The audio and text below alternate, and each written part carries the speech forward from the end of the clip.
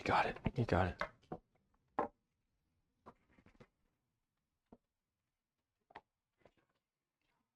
it. Morning, guys. How are you? In 1977, father and son duo Frank and Donald Smith of Orlando, Florida, filed for patent US 4022227A. They had in their possession an invention, an idea that would revolutionize life for the common man. Any guesses? Isaiah, go back. Did you spoil it?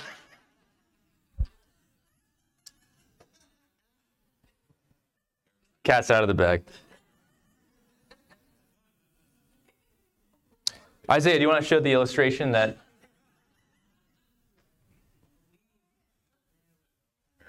Just take a second to soak this in. They actually filed for a patent with this drawing. So I want to get this as a tattoo, and I was wondering if anyone else wanted to join me. Frank and Don had come up with the method, allow me to correct myself, the method of concealing partial baldness. So for those of you taking notes, all it takes is a bit of hairspray, some time, zero shame, a lack of people who will speak truth into your life, and depending on the size of your bald spot, approximately 3 to 4 inches of hair. The good news, though, is that no hair plugs are needed. You don't have to order any keeps online or anything like that. You just go with this. It's incredible. You may not be on your way to baldness, but here's the deal. We as human beings alive in 2023 are consistently bombarded by ideas like this one.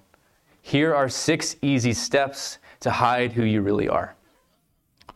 Be it with products, experiences, causes, ideologies, Instagram filters, or what have you, algorithms and advertisements lure us away from the reality and beauty of our own everyday, ordinary lives. Essentially, we're told who we are, when we are, and where we are is not enough. And it works. I mean, how often have you heard from your friend's lips after some time on social media something along these lines? I feel like I'm not doing enough. I see these other people have already reorganized and color coordinated their pantries by 6 a.m. on Monday mornings, after they've run a 5K and after they've taken their kids to mommy and baby yoga. I've done nothing. So-and-so went on vacation to Italy again, and I've never even left Canada. I've only been to Muskoka Woods once. Nice. On a more personal note, like, how many people are at their church? How many staff? Are you kidding me? What the heck are we doing here? It's a slippery slope, a tale as old as time. I have to grasp and grab for a better life, as the one I've been given isn't as good as theirs. Remember Eve in the garden? I wish I had their job. I wish I had their figure. I wish I had their parents. I wish I had their luscious hair. John Burnett. I wish I lived on the ocean. You get the picture, right? We all experience this. We very often are invited to reject our own stories. Who we are, when we are, and where we are. But what if we're missing something here? What if the good news of the arrival of God's kingdom has something to say to us right here, right now, in this very room? What if who Jesus is and what Jesus did has something to say about not only who we are, when we are, and where we are, but something about how we are that could lead us to embrace rather than reject our story? And this is what I sensed as I was studying this week, what God has for us this morning. What would it look like if you learned to embrace your story? And so with that in mind, let me just briefly remind us that at Anchor Point, we believe that the Word of God reveals the story of reality, the way things really are. So as we turn to the scriptures again this morning, I wanted to just remind us through the words of Paul to his little buddy Timothy. He says this: all scripture is inspired by God and is useful to teach us what is true and to make us realize what is wrong in our lives. It corrects us when we are wrong and teaches us to do what is right. God uses it to prepare and equip his people to do every good work. Would you guys bow your heads with me as we just pray to start this morning? And if you're comfortable, just encourage you to open your hands, just a posture of receiving, welcoming God's presence. So Father, Son, and Holy Spirit, we come before you now to read and to be read by your word. We invite you and welcome your presence to come and fill this place. Come, Holy Spirit. Come and help us notice. Come and help us celebrate. Come and help us wonder at the good news that Jesus Christ was born, that he lived and that he died and that he rose again, that he is Emmanuel, God with us. May we know you as you really are, and may we know ourselves as we really are. And in the name of Jesus, we ask these things. And everybody said, amen. Okay, let's start here with John the Baptist. So the last 6 weeks, we've taken some time to set the scene for the beginning of Jesus' public ministry. And if you haven't listened, or if you're interested, you can listen back on the podcast and you'll be caught up to date. But today we pick up the story in Matthew chapter 3. And Matthew, I don't know if you guys have noticed, he's skipped ahead some time. About 25 years have passed from our last bit of narrative when we were reading about Joseph taking his family to Nazareth. And today's text, as we're introduced to this pretty weird dude named John the Baptist out there in the Judean desert. So I wanted to just begin simply this morning. Who is John? So John is Jesus' cousin. He was born to Elizabeth and Zechariah in their old age. And John's dad, his father Zechariah, was a priest in the temple in Jerusalem. And how things worked then is that the sons of the priests would themselves one day continue in their father's footsteps as priests in the temple. But we read in the account of John's birth that his father prophesied a different story over his son. So if you guys have your Bibles, which hopefully some of you do, let's just flip over briefly to the Gospel of Luke. And I'll just read you what Zechariah prophesied over his son. So chapter 1, verses 76 to 79. So Zechariah the priest is prophesying this over his son John. And you, my little son, will be called the prophet of the Most High, because you will prepare the way for the Lord. You will tell his people how to find salvation through forgiveness of their sins. Because of God's tender mercy, the morning light from heaven is about to break upon us, to give light to those who sit in darkness and in the shadow of death, and to guide us to the path of peace. Prophesy over your kids, dads. John was a transitional figure in the story of God. So he had 1 foot in the old covenant and 1 foot in the new covenant. Remember, Israel, Josh was just talking about this, had been living through a 450-year-old, approximately, silence in the prophetic realm. Like God wasn't speaking. And so John's life, in many ways, reflected the lives of the prophets in the Old Testament. Not just in his clothes, but in many other ways as well. So prophets were people who heard from God and spoke the message of God to the people of God. And so even the interesting and unique way that John dressed was a callback to the prophet Elijah. This isn't the only correlation to Elijah. John also reflects the prophet in his solitary life, his sudden appearance, his uncompromising message, and his eventual clash with the king and his wife, which we'll read about later on in the Gospel of Matthew. So after living his formative years in the wilderness, John raises his voice as the one crying in the wilderness to prepare the way for the coming Messiah. John is the voice in the wilderness, a prophet like the prophets of old, that was prophesied in Isaiah chapter 40, which I think someone else already read this morning. Listen, it's the voice of someone shouting, "Clear the way through the wilderness for the Lord. Make a straight highway through the wasteland for our God." Now, we don't read of John's internal dialogue here, but I would imagine that there were some days out there when the camel hair he was wearing was maybe a bit uncomfortable. And that locusts just didn't taste quite as good as they used to. And maybe he would begin to wonder what life in the temple would have been like. But what we read here is that John embraced his story. And he began from that place to live out his message. So instead of a priest in the line of priests, John is the voice crying out in the wilderness. And could you imagine this? This is what Jesus said about John. "I tell you the truth, of all who have ever lived, no one is greater than John the Baptist." He has broken the prophetic silence. He is preparing the way for the Messiah. And we read here that people are responding.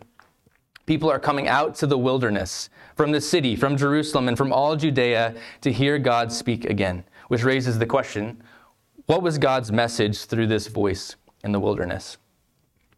We read this. John has a pretty hard message. He says, "Repent of your sins and turn to God, for the kingdom of heaven is near. Now, repentance is one of those words that may rub you the wrong way. Perhaps images of like billboards on the highway with eternal damnation and fire and brimstone threatened, like really bad fonts. Perhaps you went to see Heaven's Gates and Hell's Flames as a teenager. We can talk after. We have a support group. Perhaps angry street preachers yelling through a megaphone in Yonge and Dundas Square in Toronto. But here's the truth, guys. The message of repentance is really a message of good news. It's a message of good news of great joy for all people. It's a message for those who are searching for God. It is a message for those who have rejected God. And it is a message that we as disciples of Jesus will need to engage and embrace continually for transformation to really take place in our everyday, ordinary lives. Repentance is the inescapable beginning. Dallas Willard, one of our favorites around here, he says this: repentance is not beating your head on the floor or feeling bad about your sins. It's to rethink your thinking so as to change the way you've been thinking and acting. We repent in light of the gospel of Jesus. The Greek word is metaneo, which means to change one's mind, to feel remorse, to repent, or to be converted. So essentially, John's saying this: hey, guys, rethink your thinking and turn to God. Why? Why do we need to do this? We've been talking over the last few years about this very idea through the image of two triangles. And so we see here, it's okay, Isaiah. We got two triangles here. The inverted triangle, the one on the left here, has at its center the self. When we live with the self as God, we end up in a state of isolation, a state of disintegration, and a state of stagnation. What sin does when we live with ourselves as the center, it distorts and it disrupts and it disconnects us. Our picture of God, a picture of one another, a picture of ourselves becomes so skewed and wonky. And this is because essentially what we're doing is we're living out our own definition of good and evil, and the decisions and the life we live out of this place with us at the center doesn't get us anywhere good. Anyone else experience this? Your way of being human in the world just isn't working, my friend. Then if we're careful and if we're listening and we're paying attention, like Jess was reminding us, even throughout our weeks, we hear this call back from God, this nudge, this call of repentance to rethink our thinking and to reorient our lives around God instead. So if and when God becomes the center around which we orient our lives, we are brought into intimacy, transformation, and mission. And this is the call of John. Rethink your thinking and turn to God. And this, of course, is the same message that Jesus will announce and that the 12 will preach on their missionary journey throughout Israel. And it harkens back to the Old Testament, where the prophets would call the people of Israel back into right relationship with God. One that must go beyond religious observance and down deeper into every single tiny iota part aspect of your life. The call to live all of life in light of this announcement. Rethink your thinking and turn to God, because the King, the one who knows God fully and completely, the one who knows how to embody what God wants done in the way he wants it done, he's coming. And he wants to teach you how to be human. We, in the Wolf House, we love having people over for dinner. And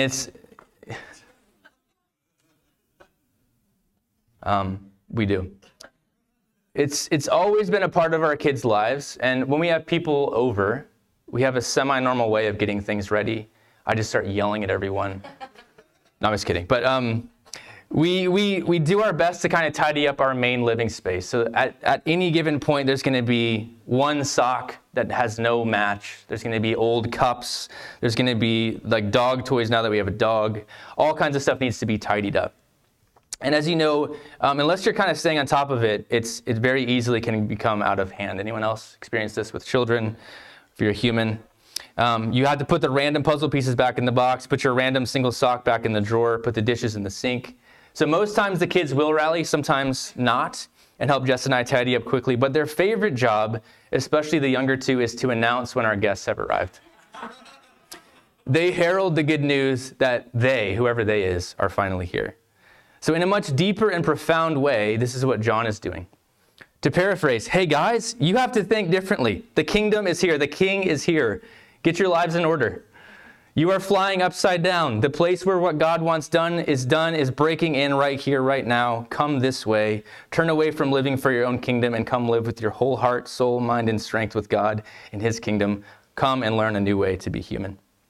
But John and Jesus and the prophets and the apostles were talking about something much deeper than organizing the furniture in your living room or dusting off the top of your piano before your friends come over for pizza. The message of repentance that we want to respond to is one that will categorically change not only how we think, but how we live and move and have our being. And this is illustrated in John's interaction with the Sadducees and the Pharisees. So Matthew reintroduces us to the religious leaders of Jesus' day. They've come out to the wilderness to hear what this John the Baptist is on about. What's he doing over here? So both the Pharisees and the Sadducees, who could never really agree on anything else, decide to go out and just investigate this guy. And they seem to have some ulterior motives. So either they've come to ingratiate themselves with the crowds who have been drawn by John, or to poke holes in this prophetic figure who is outside their circle and is attracting such a large following. So if you guys have your Bibles, let's go back to Matthew chapter 3, and we'll pick it up in verse 7. And this is talking about John. So when he saw many Pharisees and Sadducees coming to watch him baptize, he denounced them. "You brood of snakes," he exclaimed. "Who warned you to flee the coming wrath? Prove by the way you live that you have repented of your sins and turned to God. Don't just say to each other, 'We're safe, for we are descendants of Abraham.' That means nothing. For I tell you, God can create children of Abraham from these very stones. Even now the axe of God's judgment is poised, ready to sever the roots of the trees. Yes, every tree that does not produce good fruit will be chopped down and thrown into the fire." This line, I don't know if it jumped out to you, it jumped out to me. Prove by the way you live that you have repented of your sins and turned to God. Let's read it one more time. Prove by the way you live that you have repented of your sins and turned to God. So here, it's good to be clear that John isn't seeking to ridicule these religious leaders, but to call them back to who they are. Just kind of is what Jess was getting at this morning. Remember who you are. Remember your story. You've let it go. These leaders were given the responsibility to live as examples for the people of God. They of all people should be honestly and openly preparing their hearts for the arrival of the coming Messiah. They should be ready to receive kingdom life, but instead, John is saying they will receive judgment. The point is that repentance must be validated as real through the fruit one bears in their life. The fruit of the Spirit, not just only watching Christian movies. Love of your enemy, not just circling the wagons and forgetting those around us. Christ-likeness in every nook and cranny of your everyday, normal life. Talk is cheap. Hypocrisy is real. And it's not just contained to the Pharisees and the Sadducees. It's alive and well in the church today. You know this, and I know this. And I have a couple thoughts. Embracing the vulnerable and broken parts of ourselves is not easy. And so we reject parts of our story. We label parts of ourselves as unlovable or unforgivable. We lock away dreams or hopes that seem too far out of reach. We cloak our selfish ambition in religious language. We hide, we conceal, and we cover up. And this leads to what we describe here as disintegration. So we have a work self, we have a church self, we have a home self, we have an out with old friends self, we have a with my extended family self, and that list could go on and on and on. And what we do is we end up hiding bits and pieces of ourselves, hiding bits and pieces of what's really going on inside of us in the different closets and basements in each of these versions of ourselves. But here's the good news. The kingdom announcement, the kingdom arrival, addresses every aspect of your humanity and your life right here, right now on this planet. Or put another way, repentance calls to the whole person. The person we really actually are, not who we think others want us to be.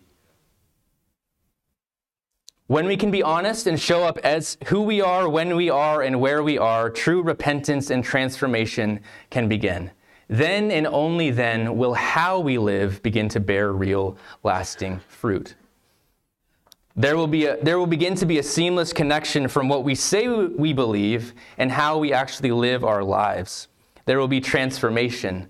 And what was once disconnected and disintegrated will begin to be made whole in all of life. Sounds appealing, eh? John is one who has embraced his story and is living it out with integrity and with humility. How John is living out his story is actually bearing fruit. Not only has he embraced his story, he has also embraced and embodied his message. He himself is practicing what he's preaching. His time in the wilderness, his being his message, led to the powerful ability to voice his message. Let's continue reading in verse 11. I baptize with water those who repent of their sins and turn to God. But someone who is coming soon, who is greater than I am, so much greater that I'm not worthy even to be his slave and carry his sandals. He will baptize you with the Holy Spirit and with fire. He is ready to separate the chaff from the wheat with his winnowing fork. Then he will clean up the threshing area, gathering the wheat into his barn, but burning the chaff with never-ending fire. Let's continue on into verse 13. Then Jesus went from Galilee to the Jordan River to be baptized by John. But John tried to talk him out of it. I am the one who needs to be baptized by you, he said. So why are you coming to me? But Jesus said, it should be done, for we must carry out all that God requires. So John agreed to baptize him. After his baptism, as Jesus came up out of the water, the heavens were opened, and he saw the Spirit of God descending like a dove and settling on him. And a voice from heaven said, "This is my dearly loved Son, who brings me great joy." What we've just read here is one of the most beautiful pictures of the humility of God and what embracing your story can do in the world, in the real world, in real time, and in real space. He's here. The one whose arrival John had been announcing has arrived in the most humble way possible. From the insignificant farming region of Galilee on his own, Jesus, the Son of God, the Messiah, the one who will baptize with the Holy Spirit and with fire. We see Jesus embracing his story as the one who would save Israel from their sins, God with us, the one who would reunite heaven and earth and restore blessing to all the nations, standing in line with sons and daughters, with mothers and fathers, with crying toddlers and old ladies, with merchants and with liars. The King of Kings waited to be baptized by his cousin. One commentator puts it this way: Jesus might well have been up there in front standing with John and calling on sinners to repent. Instead, he was down there with the sinners, affirming his solidarity with them, making himself one with them in the process of the salvation that he would in due course accomplish. This week, my brother sent me a video of this woman who had recently been diagnosed with some sort of cancer. And she was at the beginning of her chemotherapy, so she goes to the hairdresser, and you see this interaction where it's like a camera in the hair salon or whatever. And she's slowly getting her hair shaved, and like bit by bit, you just see her crying, just kind of coming to terms with her story. And it's really moving. And as the guy is like shaving this woman's head, throughout the time he's kind of giving her a hug and just consoling her. And she's just weeping at the end. And then you see him take the buzzer and he just like buzzes his own hair off. And that's what Jesus does. I mean, that's a pale comparison. But Jesus, the God-man, he begins his ministry identifying and establishing solidarity with humanity. Jesus, the sinless one, identifies himself completely and fully with us, broken, sinful. Willingly, lovingly, totally, completely, Jesus steps in. John the Baptist baptized Jesus, but not before we tried to talk him out of it. John realized who he was and who Jesus was. And in the Gospel of John, we read that John said that Jesus must increase and I must decrease. He got it. Knowing who we aren't can sometimes be as freeing as knowing who we are. So John repeatedly confessed that I am not the Messiah. I'm merely the one who is preparing the way. So content and humble, he learned to embrace his story. He could say it this way: I am the voice and Jesus is the word. And this was more than enough for John. As John baptizes Jesus, we read that heaven was opened up, that God himself is opening up communication. The gates of heaven are opening to point to something earth-shattering. Essentially, it's as if he's saying, hey, pay attention. Then we read about the Spirit coming and settling on Jesus.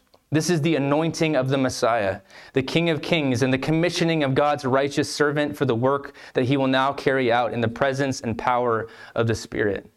He is anointed to carry out his public messianic ministry. And finally, a voice from heaven speaks, giving a pronouncement of both the identity and the nature of Jesus.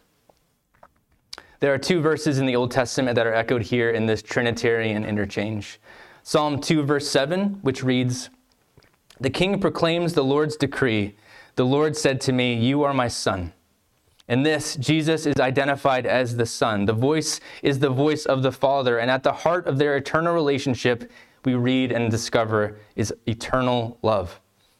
This is a nod to the eternal loving relationship of Father, Son, and Spirit, the Trinity, the very center of all reality. In Isaiah 42:1, "Look at my servant, whom I strengthen. He is my chosen one who pleases me.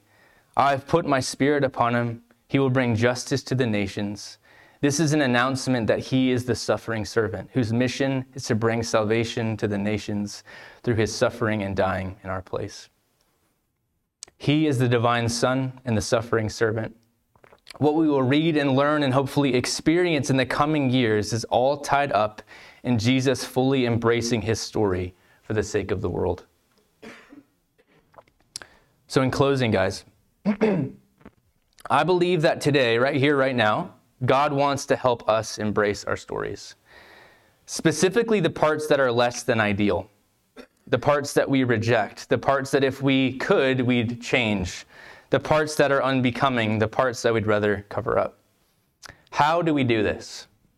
Well, I would like to suggest to you, it all ties into what we just read, actually, about the baptism of Jesus. In my opinion, the most profound mystery of the gospel of Jesus is the reality of union with Christ. What I mean by this is that when Jesus died, you died. When Jesus was raised, you were raised. And when Jesus ascended to sit at the right hand of the Father, he took you with him. In short, what is true of Jesus is now true of you. This is what Jesus taught. This is what Paul taught. This is what the New Testament affirms. And this is what the church throughout its existence has affirmed: union with Christ. So if this is true, then what was pronounced over Jesus at his baptism is pronounced over you in Jesus. "Behold my beloved daughter, in whom I am well pleased. Behold my beloved son, in whom I am well pleased." The truth is that God knows you. He created you. He designed you. He knew who you would be, when you would be, and where you would be from before the foundations of the earth were even laid. Which means he knows the parts of you that are unlovely, the parts of you that are unbecoming, the parts of you that are unsatisfied, and the parts of you that are less than ideal. And he still loves you.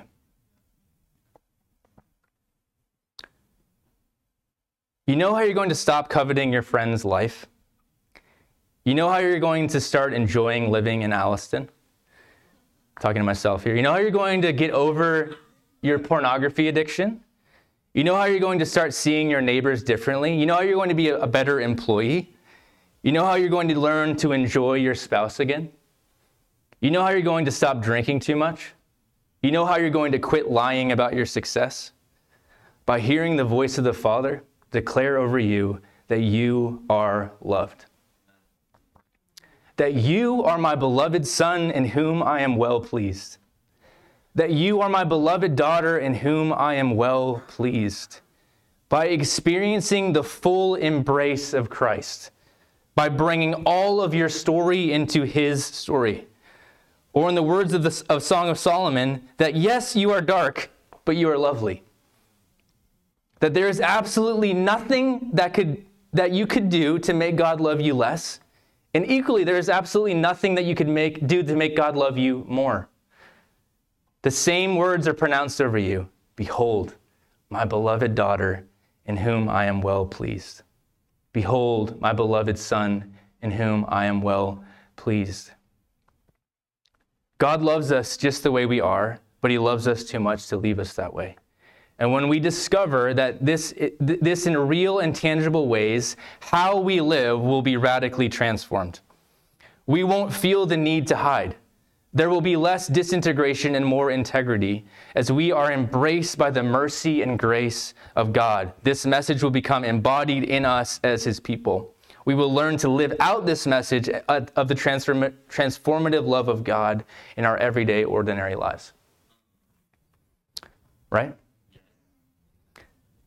My prayer for us this morning is that we will no longer cover up and hide. That we will embrace that we are accepted, that we will embrace that we are loved, that we will embrace that Christ is with us, and that we will embrace his story of forgiveness and grace. Rethink your thinking and turn to God. And so we're going to do that together this morning as we take communion. And so I just want to invite you guys to come up whenever you feel led. And this is a way that we're choosing to be embraced by the story of God. We're submitting our story. We're submitting our brokenness, our dreams, our hopes, our everything back to God in a fresh way. And we're becoming one with him even as we experience his body and his blood broken for us and shed for us. So if and when you want to partake of this morning, come on up. And Kevin is going to lead us in prayer and closing with that. So I would invite you guys to come.